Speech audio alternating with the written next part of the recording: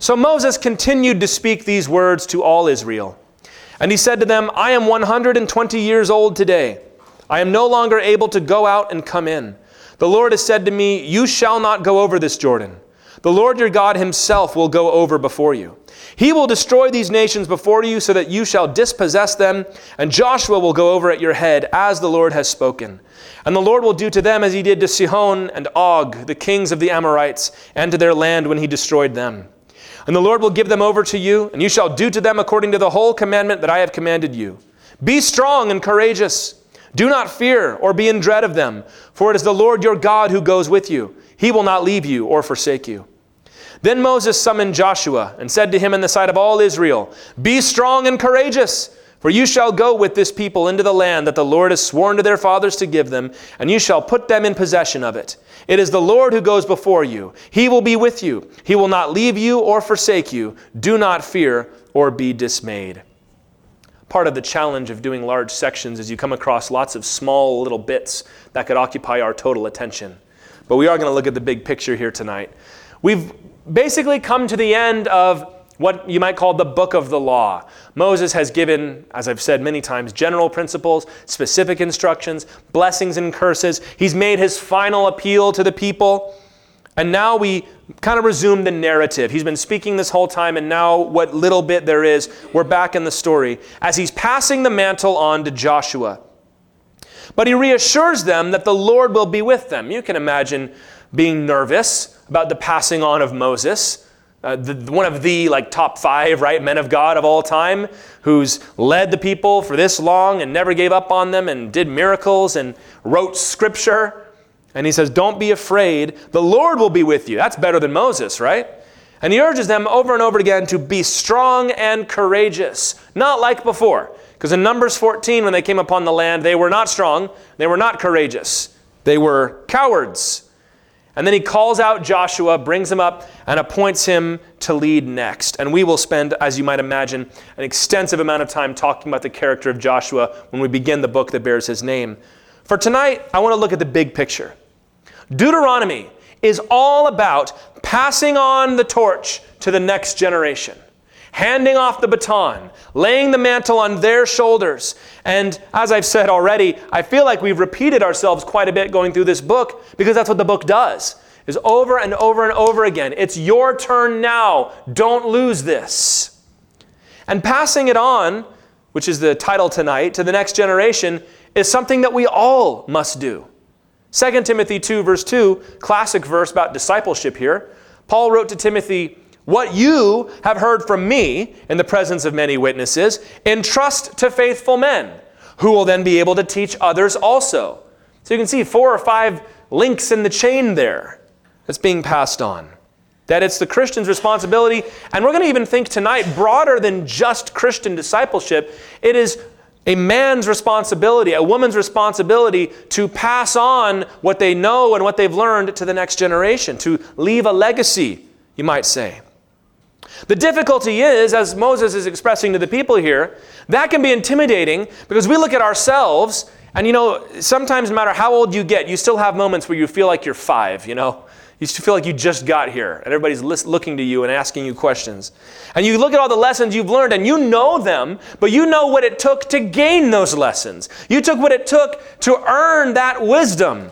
And the thought of just handing it to somebody seems impossible because you're like, I know how hard-headed I was to learn this. How am I supposed to teach this to them? It's not that you think that they can't handle it. You're like, I can't pass this on. Especially in this day and age. And this kind of day and age has come before. But it does seem that we're living in a time where the past is just being torn to shreds. That the idea of the wisdom of our elders, or the wisdom of our ancestors, or certainly the wisdom of God, or the apostles, or the prophets, is just being ripped up. And everything's got to be, we even use the word, deconstructed. Take it apart, and then build it back again however you want. And this is not just the province of certain radical political groups. This is everywhere. Start fresh. Do the new thing. Forget what they did before. That was a different time. But I don't think that's healthy, and I don't think most people think it's healthy. We've got to arrest the damage before we are too far gone with no heritage to cling to anymore. It's amazing to me that in a culture we live in, which prizes other cultures so much. Have you noticed this?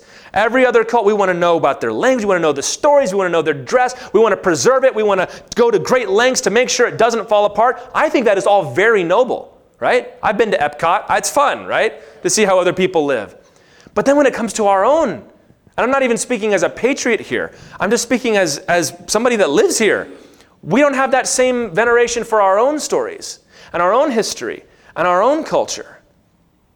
And I realize that we're no longer a tribe that sits around the council fire and you listen to the old man tell the story or the old woman tell what happened when she was a girl. But we've got to learn how to pass things on before we pass on, right?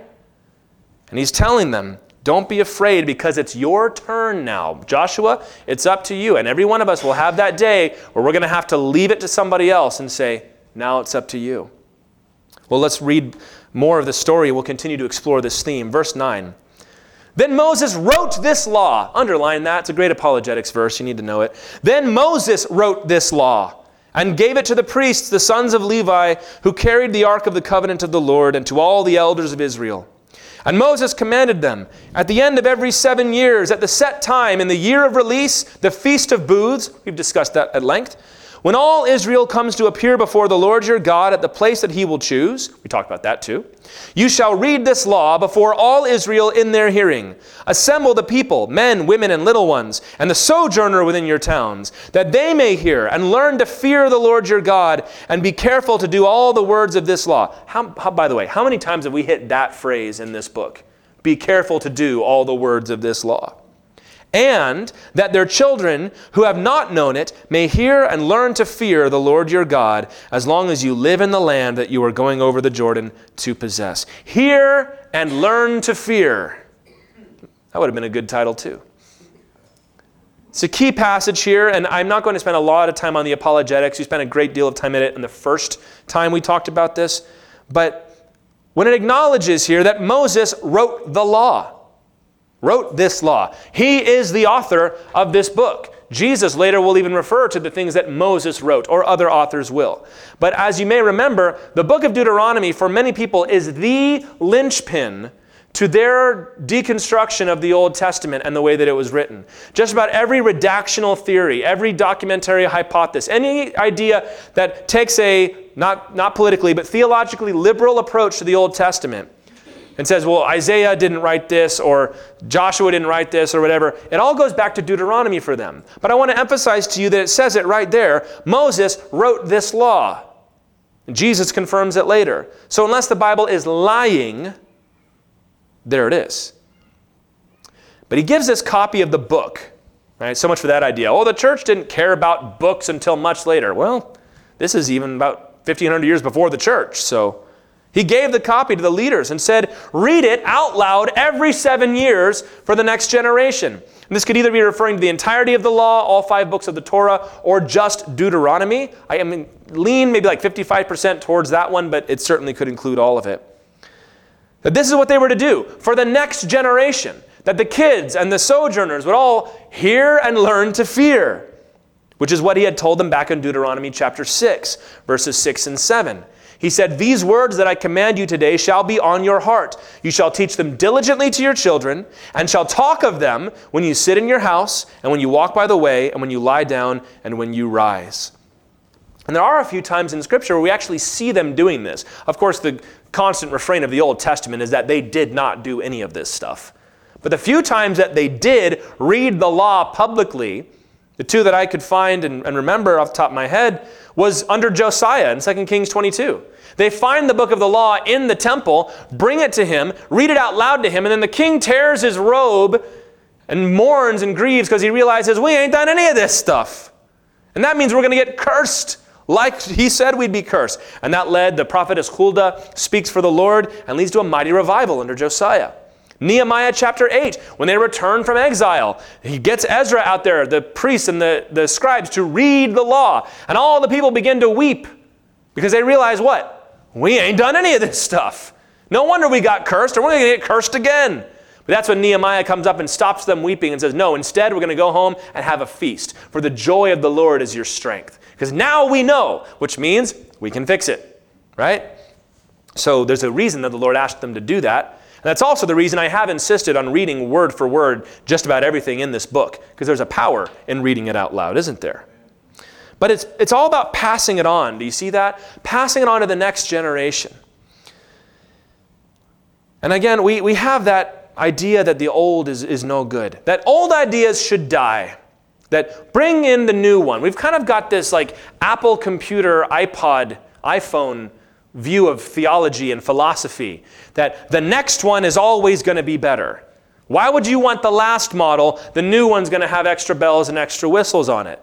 Although as time goes on, we begin to realize, the next thing isn't always better, even when it comes to things like cell phones, right?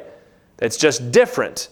And that new and clean and shiny is always more attractive. But we should never let that kind of idea, yeah, of course you want the better iPhone, but you don't want to apply that same logic to ideas and to philosophy. In fact, the opposite should prevail when it comes to ideas, right? Older is better as a general rule. Because if something is old and it's an idea and people have been living by it by a long time, it's probably got something to say for it.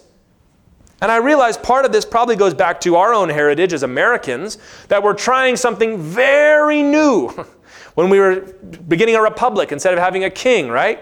But if you actually go back and read some of these authors, many of even our own founding fathers were skeptical that this could work. Why? Because they're like, but this is this brand new thing we just came up with. You think we're going to make this work?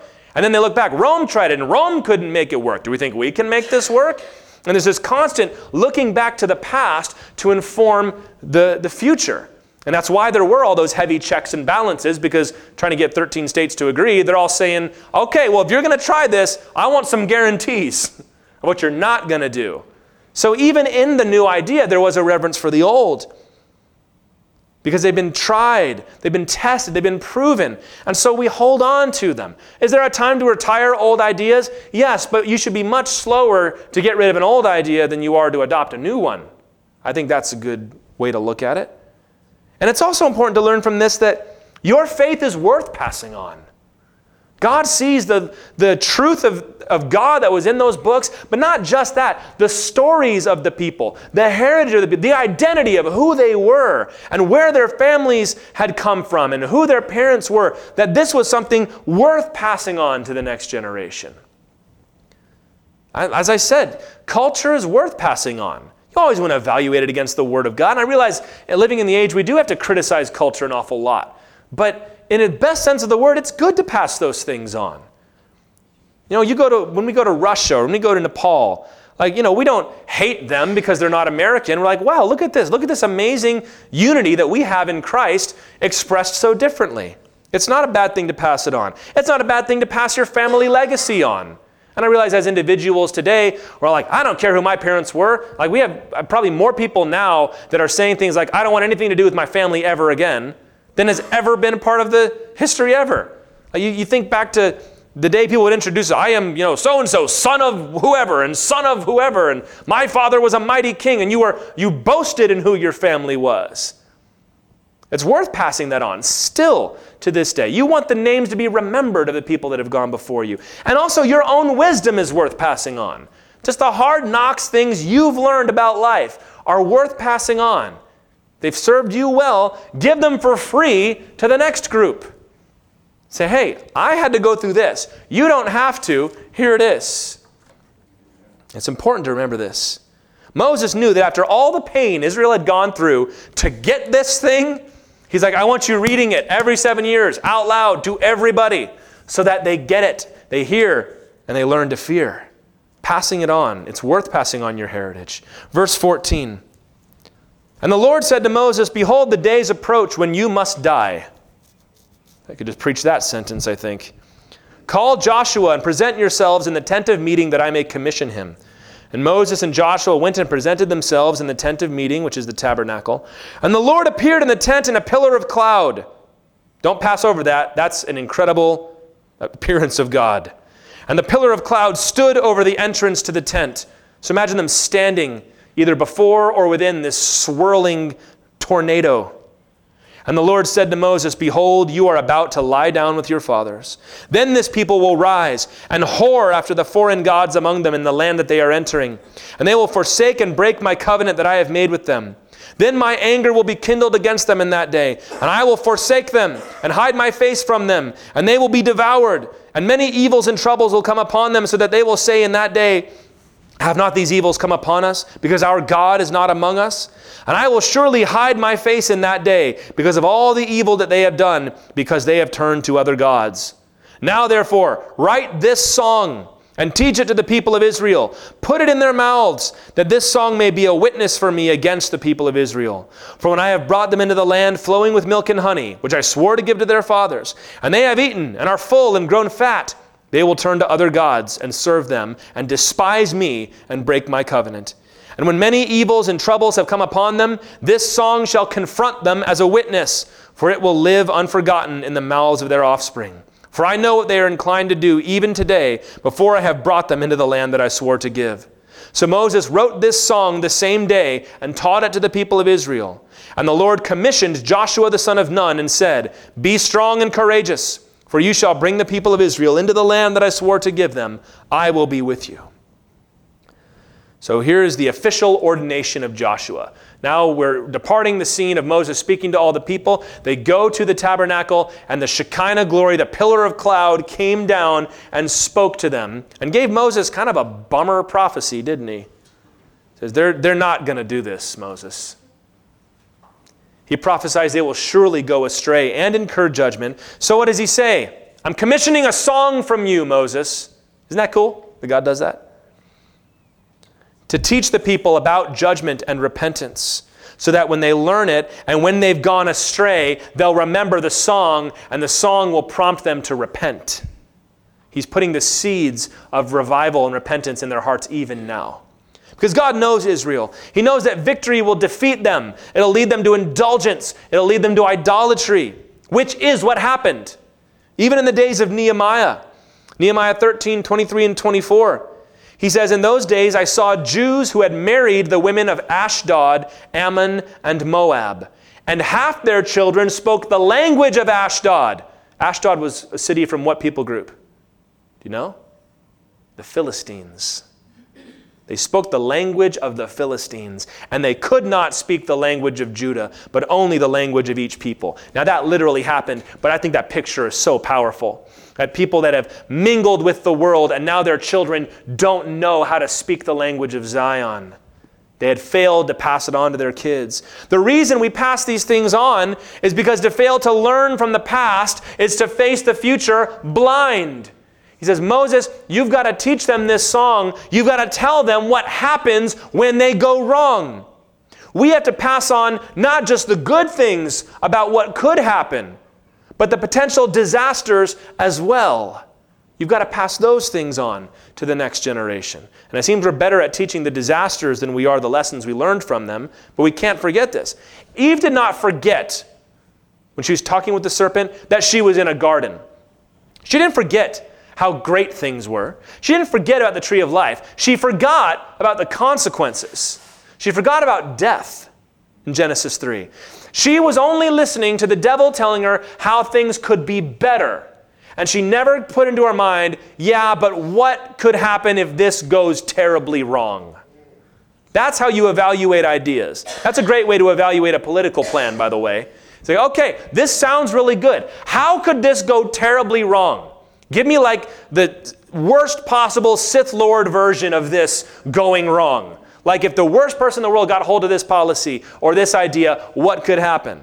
You have to do that. Because if you're only looking at the benefits, you're going to get deceived. That's how tricksters get you. What about Rehoboam, Solomon's son? He didn't learn from his father because he probably didn't learn the consequences very well. All he thought about was, I'm going to be the greatest king of all time, and they're going to bow down and follow me. Or they could completely abandon you and you'll lose your kingdom, which is what happened. We live in an era where we do not believe in regression. We don't think that's even possible. Have you noticed that? Progress. Anything that is new or developing is better. I think that probably at some deep level goes back to an evolutionary idea. But yet you hear this, right? Anytime anybody suggests no to something somebody proposes, what they come out and say is, well, you're on the wrong side of history. This is the future. This is the new thing. We're moving forward, as if it's only possible to move forward. I don't understand this. So just because it's a new idea doesn't mean it's a good idea. And that seems like, doesn't that seem like the most basic, fundamental, like, no duh thing to say? Just because it's a new idea doesn't mean it's a good one. But there are folks that have that so deeply ingrained within them that if this is the next step of anything, then it must be better. That's the kind of thinking that does not consider consequences. The kind of person that marches in the streets, for example, for sexual liberation, never realizing that it can lead to the dismantling of male and female as we see today. Because when the prophets in the church spoke out, they were like, you've got to be kidding me. But nobody ever stopped to think, now what if we're wrong? What could happen here? This is why God is telling Moses, write them a really scary song. You're going to read it about what will happen if they get it wrong, so that they'll have the bad idea in their head too. Tell the bad stories, not just the good ones. Some parents, with all the well-meaning in the world, will never tell their children where they have stumbled and fallen short. Parents, you've got to. And not like when they're 6 or 7 maybe, but when they're 16 or 17, and they're about to go out into the world, especially dads, take your children aside. And you might think, well, I don't want them to think less of me. They won't, I promise you. You take them aside and say, here's how your dad totally blew it and totally messed up. First of all, that will produce a bond between you and your kid you'll never have imagined. His respect for you will go through the roof. Your relationship will change. You'll make him a little bit more of a man by having that conversation with him. Because what you're saying is there's no more secrets, you've reached a new level. Many times some kids have no idea that their parents are sinners until they sin and sin grievously. Don't do that. Tell the bad stories, not just the good ones. If we don't connect in our minds disaster with sin, we'll never repent. Because we'll think that they're two separate things. We'll think, this is a disaster and this is a sin. But if you teach people, no, this disaster is connected to this sin in their mind, then when the disaster happens, they'll think, it's probably because of that sin I've committed. Or when they begin to sin, they'll stop because they'll realize that leads to disaster. Mama told me so. Tell the bad news, not just the good news. Verse 24. When Moses had finished writing the words of this law in a book to the very end, Moses commanded the Levites who carried the ark of the covenant of the Lord, take this book of the law and put it by the side of the ark of the covenant of the Lord your God, that it may be there as a witness against you. For I know how rebellious and stubborn you are. Behold, even today, I love that line. For I know how rebellious and stubborn you are. That's an old man, right? He's like, God just told me I'm going to die tomorrow. I'm going to tell it like it is. Behold, even today, while I am yet alive with you, you have been rebellious against the Lord. How much more after my death? Assemble to me all the elders of your tribes and your officers, that I may speak these words in their ears and call heaven and earth to witness against them. For I know that after my death you will surely act corruptly and turn aside from the way that I have commanded you. And in the days to come, evil will befall you, because you will do what is evil in the sight of the Lord, provoking him to anger through the work of your hands. I love that play on words. Evil will befall you because you will do what is evil. That's a play on the Hebrew word for evil, which can mean sin or it can just mean disaster. So Moses passes on the law, and it's placed alongside the very Ark of the Covenant. There are other places that say it was placed inside the Ark of the Covenant. I would imagine that as they traveled, it was placed in the Ark, and then as they arrived, it was placed alongside, or maybe the tradition changed over time. Anyway, you see the value of the book, don't you? This is the process of canonization happening in the Bible. This is so important to know. Remember when we did the class on the canon? It was like, well, how do we know that the Bible is the Bible? One of the ways that we talk about this is when it was beginning to function like the Bible. And what you can see with Deuteronomy is it was starting to function like the Bible immediately. So the whole idea that it needed hundreds of years to be verified and confirmed is simply not historical. But I won't get off into all of that again. I just want to make sure we realize here that the writing was always part of it. But here see that the purpose of having the Bible in the holy place is to serve as a witness. As in, like, do you solemnly swear to tell the truth, whole truth, and nothing but the truth? I do. What did she do last week? As a witness. That what you have done is to break the law. to show them that you should have known better. When the priest walks in there representing all the nation with the blood to sprinkle over the Ark of the Covenant, there's a copy of the law as a witness that this is why you're here, because you broke this. It's amazing, again, ideas that we could just dig into all night if we wanted, how very New Testament this section is. Because you can start to read the Old Testament like a Pharisee and believe that this was intended to bring salvation to us. It was intended, as Paul reminds us in Romans 7, to lead us to salvation. Because he says, I didn't know covetousness until the law said, thou shalt not covet, and then it awakened all manner of covetousness in me. You never realize what you can't do until somebody asks you to do it. And that's the function of the law. It wasn't that we weren't sinners before. It was a witness that we were sinners and that we needed a Savior. We needed the blood to be shed and sprinkled. The Bible, put plain and simple, the Bible is the deposit that we have to entrust to the next generation. It contains God's truth. Better put, it is God's truth for all of us. This is what made Timothy such a man of God. 2 Timothy 3:14 and 15. Paul told him, continue in what you have learned. The word is abide there. Continue in what you have learned and have firmly believed, knowing from whom you learned it, his mother and grandmother, and how from childhood you have been acquainted with the sacred writings which are able to make you wise for salvation through faith in Christ Jesus. Paul tells him, abide, continue, keep going. I'm about to die. And what does he tell him to hold on to? The Scriptures. And that next verse is when he says, all Scripture is given by inspiration of God. We all know those verses.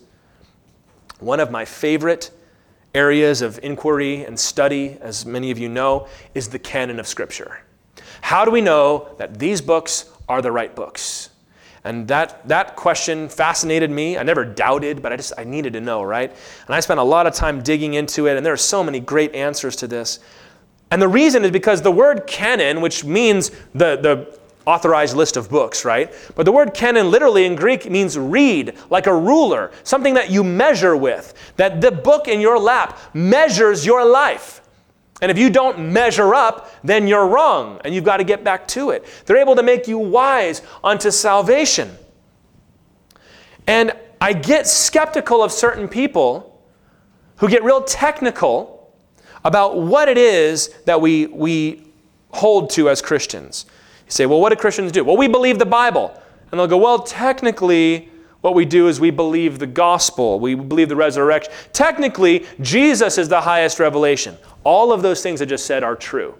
But I get really on my toes when I hear somebody really want to make that point very finely. Because usually what they're going to say in a few more sentences is something that's going to denigrate the authority of Scripture. Something you learn.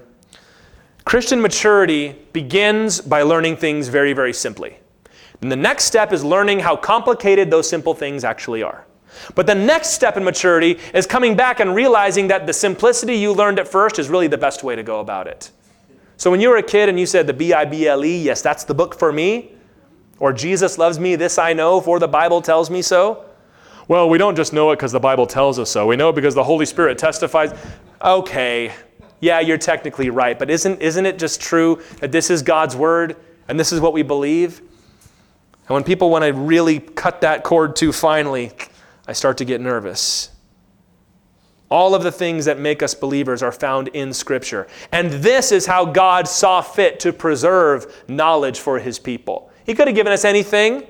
He gave us a book, which means words matter, which means paragraphs and stories and stanzas matter, because that's how God chose to pass them on to us. And that is what we pass on more than anything else to the next generation. And then we get the song. Verse 30 says, Then Moses spoke the words of this song until they were finished in the ears of all the assembly of Israel. God told him, I'm going to inspire a song, Moses. And he says, I want you to teach it to all the people, so that when they are exiled, they'll remember it, and it will call to reminder that they can repent and be restored. What an amazing thought.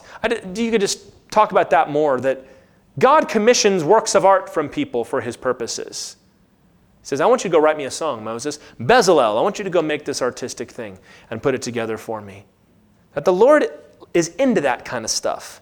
The church used to know that. And then we I think we all became smarty pants.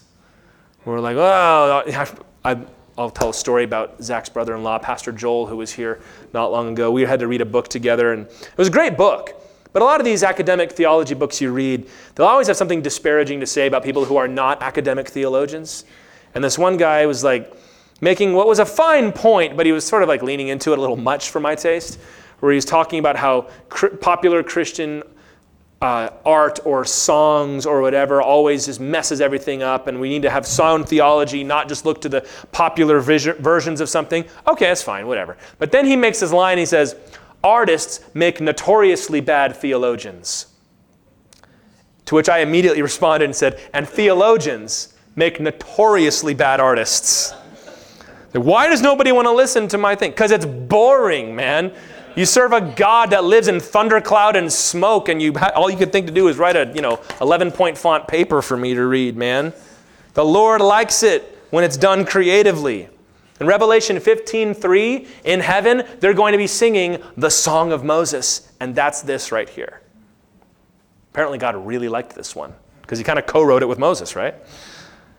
Now, as we go through this, you guys, obviously this primarily relates to Israel as a nation, and I never want to deviate from the immediate and most important context of that. But we've talked about that at length in this book and even in Revelation lately. The lessons that are in here are true for everyone to one degree or another. God is not capricious. And as dispensational Christians, sometimes we forget that. We can lean so much into the idea that Israel is God's chosen people that we kind of think that God just doesn't care about the rest of the nations. That God is with us, he just torches us whenever he wants. No, no, that's not true. The way God deals with Israel is supposed to be a lesson for the rest of us of how God deals with people in general. Isn't that right? It is. And as we go through this, I'm going to apply this a little differently than maybe I usually would. Because we're talking about passing it on to the next generation, passing on heritage, passing on legacy, and even culture. I look around at our own culture, our own nation, that is not so much forgotten our heritage as determined to shred it to pieces, to deconstruct it. Not just God himself, well, that is the most important piece, don't get me wrong here, but even the pieces that were grown out of that. Every nation, even every individual, will take the same truth of God and, like the spiritual gifts, will manifest it differently and live it out differently and come up with a different way to honor the Lord. And even those things that are not directly spiritual is being trampled upon. And I want to speak to that a little bit because, of course, the most important thing is leaving behind our godly heritage, but no nation can survive if its people are on a constant mission to rip apart everything that it ever stood for and everything that it ever did, which is the intention of an awful lot of different people. So as we go through this, I want to look at this through a very United States of America lens. And if these words are written about us, because it made me shudder as I read through it, I'm like, Lord, that could have been said today, and it's going to be said today as we read these first verses now. Here's Moses' song. You can see it's in poetic form in your Bible now. Give ear, O heavens, and I will speak, and let the earth hear the words of my mouth. May my teaching drop as the rain, my speech distill as the dew, like gentle rain upon the tender grass and like showers upon the herb. For I will proclaim the name of the Lord, ascribe greatness to our God. The Bible does not get enough credit for its poetry, does it? He begins by calling heaven and earth to bear witness. It reads very much, with no disrespect intended, like the beginning of one of Homer's poems, when he calls upon the muse, right? Or at the beginning of Paradise Lost, where he calls upon the Holy Spirit to help him as he does this. His invocation of like, hear me, right? Here's the beginning. You can imagine that musically this probably would have been sung or played differently. He calls upon heaven and earth to bear witness, which has been done 3 different times now in the book of Deuteronomy. Chapter 4, chapter 30, and chapter 31 all said that heaven and earth will be called to bear witness to this law. And ultimately what he's doing is to proclaim God's name. We have to view our nation likewise through a spiritual lens. I believe if you want to look at the United States, where's the trouble in River City coming from? There's a lot of things you can point to. But the short version is the knowledge of God has been lost and corrupted. That if we're going to see any change, any positive address of the issue, if we do not start ascribing greatness to our God and letting His word be like dew to revive us, we're going to miss it. And I have to say this, the restoration of America's soul will not come through a revival of civics, but through a revival of religion in our Lord Jesus Christ. Amen. That's what's going to make a difference. Love for God and love for His Son Jesus. So likewise, if we want to speak to a nation that is in decline and is running far away and into sin and disaster, it's got to start by calling upon the name of the Lord and exalting Him, not trying to do some weird halfway secular thing to get people's attention. Stand on the word that has power. Stand on the name that has power. Don't try to convince people of it later. Verse 4, the rock, His work is perfect, for all His ways are justice. A God of faithfulness and without iniquity, just and upright is He. They have dealt corruptly with Him. They are no longer His children because they are blemished. They are a crooked and twisted generation. Do you thus repay the Lord, you foolish and senseless people? Is not He your Father who created you, who made you and established you? Remember the days of old. Consider the years of many generations. Ask your father, and he will show you. Your elders, and they will tell you. When the Most High gave to the nations their inheritance, when He divided mankind, He fixed the borders of the peoples according to the number of the sons of God. But the Lord's portion is His people, Jacob, His allotted heritage. So Moses here is emphasizing God's fairness, right? That God is fair, which is important considering the context here that this song is to be remembered in the middle of disaster and calamity, which people's immediate response would be to say, that's not fair. Why would God do this? So he begins by affirming God's righteousness. The people are to be blamed, and he focuses especially here on their ingratitude towards God, that their disobedience and their corruption is ungrateful. You've maybe seen this in somebody's life. Maybe you've said this to one of your friend's children or young people who say, wouldn't your father be ashamed of you after everything your mother's done for you and you're going to act like that? This is similar to what the Lord is saying to them here. He calls them to remember the days of old. Boy, is that a word for our time. Remember, first of all, that God created you, and second of all, that God handpicked you. And verse 8 is a fascinating verse that we've discussed before, implying that all the nations were assigned angelic rulers by the Lord, because it says there, the sons of God. Now, some translations have sons of Israel, but the Hebrew there is B'nai Elohim. Ben is like Benjamin, it means son. Elohim is the plural, it means gods, right? The sons of God. And you see it in Job, that the sons of God gather before the Lord, and so did Satan. That the Lord assigned angelic principalities and powers over every nation. Now, the debate that we're not going to get into tonight, but I think is fascinating to talk about, is was this an act of judgment in God giving over the nations to evil rulers, or did He assign them good rulers, good angelic rulers that then rebelled later? Now, the normal answer to that is, well, all the angels fell at one time. Yes, I've heard that. I don't know if it's as easy to prove in Scripture as we tend to think it is. But it is just interesting to say. The point he's saying is, God set up every nation its own principalities and powers, but God Himself said, I'll take you. And they're supposed to feel really special and blessed by that. The point is that Israel was ungrateful after all that. Just as I believe the United States is ungrateful to our God. Can I say that America is God's chosen nation? No, I won't say that. I think we have been one of God's chosen nations. I don't have a problem saying that.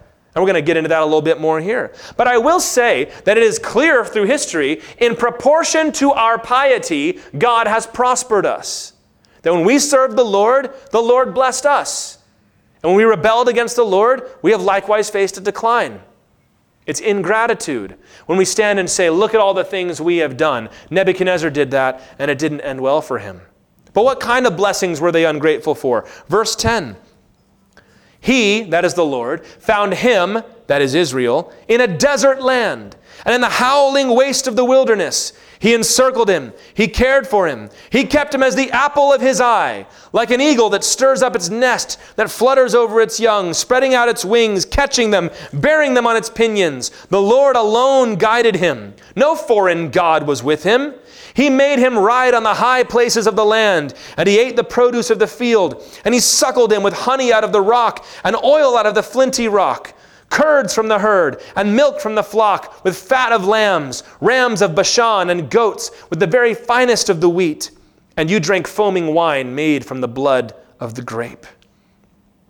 He describes the deliverance of Israel out of Egypt and through the wilderness to their blessing in the promised land. Israel had need of nothing. We talked last time. Their clothes didn't wear out. Their shoes didn't wear out. There was water from the rock. There was manna from heaven. And they won every battle. Talk about blessing. From slaves to conquerors. That's like the coolest movie you've ever seen. From a slave to being a king. And I told you I wanted to interpret this in light of our own nation. Likewise, we have been blessed and protected by our God. You consider our beginning as a refuge for pilgrims, a piece that everybody wants to always forget in the discussion. Yes, there was economic colonization going on, but what made this place populated was Christians leaving persecution in Europe. We're going to go to a place where we can worship God and nobody can stop us. Hacking homes out of the wilderness, dying in vast numbers, not even surviving the crossing, most of them. All the way up to what? The prosperity that we saw. Deliverance from our own king. And a system of freedom where not only are the people free to worship, they're free to live. You're not beholden to anybody. That had never been done, ever. We take it so for granted. I know we just had Memorial Day to remember this, so remember it again. That is not normal. But God gave it to us. And you look at the other blessings throughout the year. How God expanded our territory from sea to shining sea. Victory over every enemy. Prosperity that the world had never even known. Richer than anybody and any nation that ever lived is the one we live in right now. You cannot deny that God did that because only God can do that. You've got to stop messing around on this one. God raises up nations. Nations can't raise themselves up. The Bible calls you to that over and over again. So when you look at all God has done for us, to sin and rebel against the Lord would be ingratitude, which is what the Lord is going to accuse Israel of in verse 15. But Yeshurun grew fat and kicked. You grew fat, stout, and sleek. Then he forsook God who made him and scoffed at the rock of his salvation. They stirred him to jealousy with strange gods. With abominations they provoked him to anger. They sacrificed to demons that were no gods, to gods they had never known, to new gods that had come recently, whom your fathers had never dreaded. You were unmindful of the rock that bore you, and you forgot the God who gave you birth. They keep referring to the Lord as the rock in this song. Do you see that? Yeshurun means upright. But he describes not first moral failure, but overindulgence that led to moral failure. Prosperity. You grew fat. You grew stout. You grew sleek. Obviously at this time, fat was a desirable state to be in because that meant that you had food to spare. You got prosperous. You grew sleek. You grew strong. And so you started to kick me away. And that prosperity made you lazy because you didn't earn any of it. It was just given to you. And in that laziness, you started to cultivate these strange and abominable desires. To want things that baffle the mind. Why would you want that? Because all the normal ones had been satisfied. And that led to idolatry, as they forgot their heritage, as they went after other gods that had never delivered them, but offered more forbidden fruit. And this is where America has lived for a long time, for a century or more. Full of the success of one of the world's mightiest industrial powers. We've had new invention after new invention that has made life easier and easier. We've lived longer and longer and better. The amazing military might that we possess. We could blow up the world if we wanted to. And I mean that quite literally. The respect of the rest of the world. Yes, there are nations that hate us, but you travel to most places and they love us because they see what we represent and what we stand for. They aspire to be like us. That's what any nation could possibly hope for. But what did it lead to? Or what is it leading to? To boasting. Look what we've done. Even those that would be on our team with a lot of this stuff need to recognize this. It's not just because the American system is so great. It's not just because the things that we've done are different from anybody else. It's not even that we've got more natural resources than anybody else. It's the Lord that has led these things to us. And that boasting, that laziness, that sloth, receiving things that you didn't fight for or earn, leads to strange desires and abominations. Because all your normal desires are satisfied. You're not worried about being hungry. You're not worried about somebody coming into your house and breaking in and carrying you away. You're not worried about enemies at the gates. You know, we even talk about in our Constitution about having a well-ordered militia is essential. Well, today it's really not. Because we're big and we're strong and we're prosperous and we're at peace with each other. And we debate, why do we even need that anyway? Because we are so far removed from the threat that brought that about. That's blessing. But that blessing has made us indulgent. It's made us perverse. See, I've got to find somewhere else to direct all of this energy. We don't. But we think that we need to. And so we start to want things that we shouldn't want and chase things that we shouldn't want. We've grown fat and lazy because we have no needs. So these normally life-saving energies that we have, we redirect them into these piddly little problems, into these foolish little things. All of the ingenuity and all of the strength and all of the might and all of the will gets directed to things that really don't matter. Trying to fix what isn't broken. Trying to destroy things for its own sake. Do you ever read a short story called The Destructors? I read it in school like 3 times, like 3 different classes I had to read it, and I never understood it. But it's a story about post-World War II England. And there's a bunch of boys that have survived the war, they survived the Blitz and all that, and they see this old man's house that has been spared from all the destruction. And it's this beautiful old house. And then they break into the house and they systematically destroy every single thing in the house. All the windows, all the tiles, everything, and just rip it to the ground. And I never quite understood what it meant until I realized when I started seeing it in people. That when the great conflict is over, when there's nowhere to direct all of that drive, there's nowhere to put all that fire, there's nothing to build, you're going to aim it at destroying things. Shall it be said that America was defeated by victory? That everything the pioneers and the founding fathers and the soldiers and the hardworking men fought for and bled for and died for to be lost when they finally achieved it? May it never be said in my day. Verse 19. So that was their attitude. How was God's response to it? Verse 19. The Lord saw it and spurned them because of the provocation of his sons and daughters. He said, I will hide my face from them. I will see what their end will be. For they are a perverse generation, children in whom there is no faithfulness. They have made me jealous with what is no God. They have provoked me to anger with their idols. So I will make them jealous with a people who are no people. I will provoke them to anger with a foolish nation. For a fire is kindled by my anger, and it burns to the depths of Sheol, devours the earth and its increase, and sets on fire the foundations of the mountains. What's God's response to this ingratitude and this perversion? Anger, wrath, to spurn them, to remove his blessings. God says, my anger reaches to the depths of hell and consumes the whole world.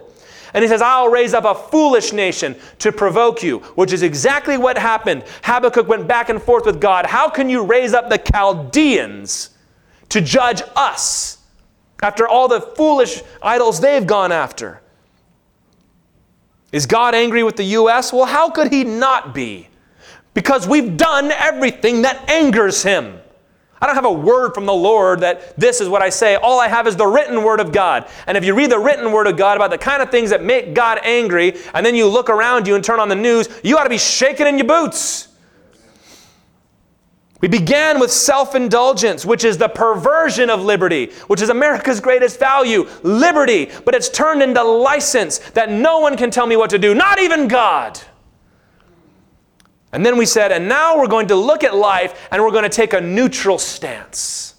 A neutral stance towards the things of God, rather than a godly stance, which is impossible. You are either for God or you are against him. And he who does not gather with me scatters, Jesus said. And so then our indulgence began to run wild towards weirder and more perverse things, worshiping ourselves, worshiping nothing. And now we're tearing apart everything that the Lord helped us to build brick by brick. And it will be a foolish nation that stops us, because God's wrath must needs humble American arrogance. It's one thing to be proud of something. It's another thing to be proud in yourself. Verse 23, and I will heap disasters upon them. I will spend my arrows on them. They shall be wasted with hunger and devoured by plague and poisonous pestilence. I will send the teeth of beasts against them, with the venom of things that crawl in the dust. Outdoors the sword shall bereave, and indoors terror, for young man and woman alike, the nursing child with the man of gray hairs. I would have said, I'll cut them to pieces and wipe them from human memory, had I not feared provocation by the enemy, lest their adversaries should misunderstand, lest they should say, our hand is triumphant. It was not the Lord who did all this. He promises to heap disasters upon them. Famine and plague and wild beasts and sword. And he says, the only reason I won't totally destroy you is so that the enemies do not themselves boast and say, look what we did to God's people. That's what happened when Assyria had Jerusalem encircled. And Rabshakeh comes up and says, how is your God any different than the other gods that we've conquered? He can't save you. And God goes, oh, really? And he went into their battlefield and killed 185,000 in one night. God uses affliction and calamity both to judge, but also to chasten people and wake up their conscience. When people came to Jesus and they said, didn't you hear about those people whose blood mingled with the sacrifice, meaning they were killed as they were worshiping by Rome? And did you hear about the tower that fell over and all those people died in it? And Jesus said, do you think those people were worse sinners and that's why that happened to them? And then Jesus doesn't answer the question. What he said is, I say unto you, unless you repent, you will likewise perish. Jesus doesn't bother answering the question of why this happened. All he says is, if you don't repent, you've got a big Bible staring at you, telling you what happens when you do things like that. That when disaster comes, you might not know the reason, but it should lead to repentance no matter what. With all the disasters that we face, from COVID, to riots, to economic disaster, to corruption, to people mistrusting each other, to the increasing temperature of the discourse in the nation, we ought to repent. We ought to repent rather than spend our time saying, well, we can't say that God did this because the world just doesn't work that way. The Lord brings disaster. Amos said, disaster does not come to a city unless the Lord has done it. Hard to wriggle out from under that one, isn't it? And Jesus told us that our response to tragedy is to be one of repentance. Even if you ain't done nothing wrong, people, get in there and say, Lord, I repent on behalf of those that will not repent for themselves, like Daniel did, like Nehemiah did, like Jeremiah did, like Jesus did. Is God judging us with all the wild things we're going through? Perhaps. Is he chastening us? Undoubtedly. Is he trying to get the church's attention? Yes. You know how I know? Because it's working. Haven't you noticed? That the church is getting leaner and meaner. And I mean that in a good way. That those that are just the halfway believers are falling off to the wayside. And the dose is getting more and more concentrated. And men are getting bolder and bolder to speak up and say, enough. Will God spare us? I don't have an answer for that. So we ought to pray. Verse 28. For they are a nation void of counsel, and there is no understanding in them. If they were wise, they would understand this. They would discern their latter end. How could one have chased 1,000, and two have put 10,000 to flight, unless their rock had sold them, and the Lord had given them up? For their rock is not as our rock. Our enemies are by themselves. For their vine comes from the vine of Sodom, and from the fields of Gomorrah. Their grapes are grapes of poison, their clusters are bitter. Their wine is the poison of serpents, and the cruel venom of asps. He indicts the people with a lack of understanding their predicament. He says, you think you're so stinking smart. That if you were smart, you'd be able to look at this last battle you fought and say, we outnumbered them 10,000 to 1. How did we lose? So if you were so smart, you'd get on your knees and say, that can only be because the Lord was not with us. We stopped evaluating our defeats and our victories like that a long time ago. Evaluating our disasters, our troubles. And we think we're pretty smart, don't we? In fact, we think that makes us smart. Americans think what makes us so smart is that we don't consider God in anything that we do. When the Bible says that makes you an absolute fool. You might ask yourself, why a Christian nation? Whether or not we were officially one is hardly the point. A nation filled with lots and lots of Christians, and if there was a God to be worshipped, it was Jesus Christ in His Holy Trinity. So I ask again, why should a Christian nation flounder or suffer defeat or be struck down by another culture that does not know Him? Because we have failed to abide in the vine of Christ. And we have plugged into the vine of Sodom and borne the fruit of Sodom. Tomorrow, our nation will have a nationally recognized month to celebrate homosexuality. I don't even have to stretch the metaphor to say that we are of the vine of Sodom and bearing poisonous fruit. We commit the same sins they did. We even boast about it. We call it pride. Nothing is guaranteed. Natural resources are not guaranteed. Military might is not guaranteed. Health is not guaranteed, even for the mightiest nation on the earth. We cannot strut around full of pride and acting smart as the Lord slowly removes His hand of blessing and we don't even think to look to Him for help. Now, we might not be weak, but we sure feel weak, don't we?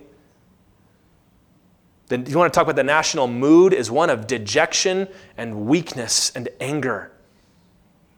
And the reason is why? Because like Daniel didn't, we have tasted the king's delicacies.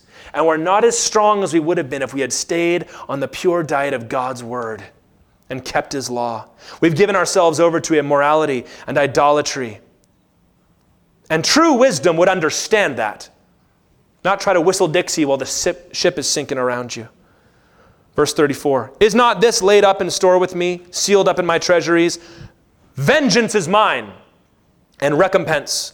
For the time when their foot shall slip, for the day of their calamity is at hand, and their doom comes swiftly. For the Lord will vindicate His people, and have compassion on His servants, when He sees that their power is gone, and there is none remaining, bond or free.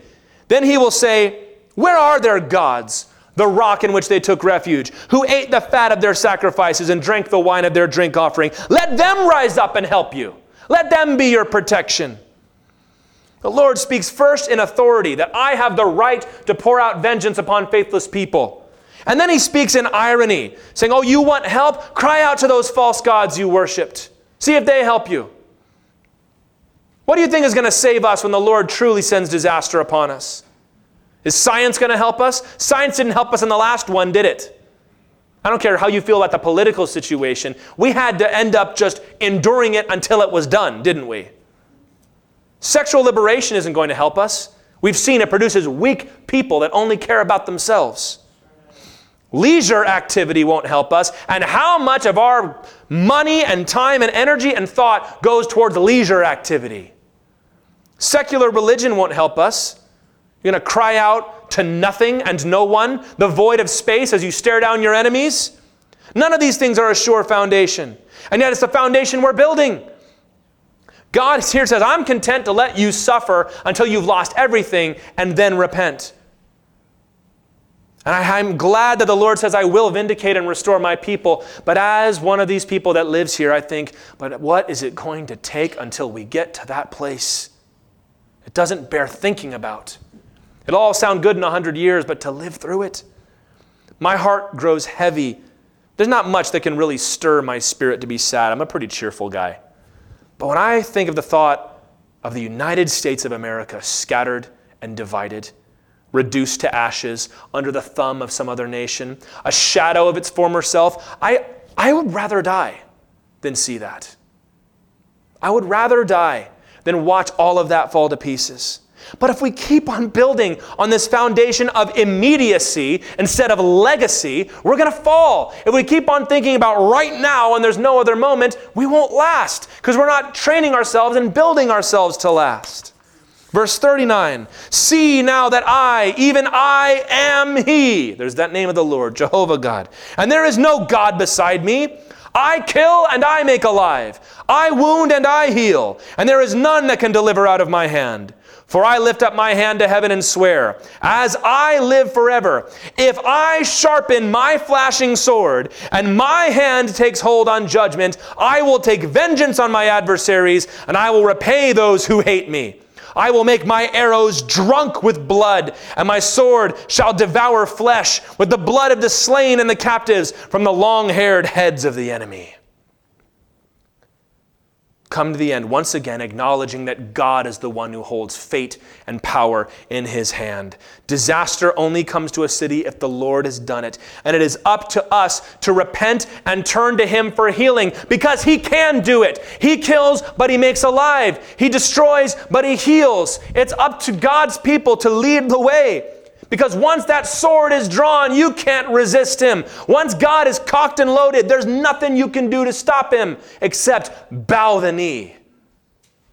Bow the knee and swear your loyalty to Him. Why would you turn your back on a God like that? Is there any greater lie of Satan that God is not worthy of worship? We have made gods in our own images, but we look at this and that doesn't compare to anything that we could make for ourselves.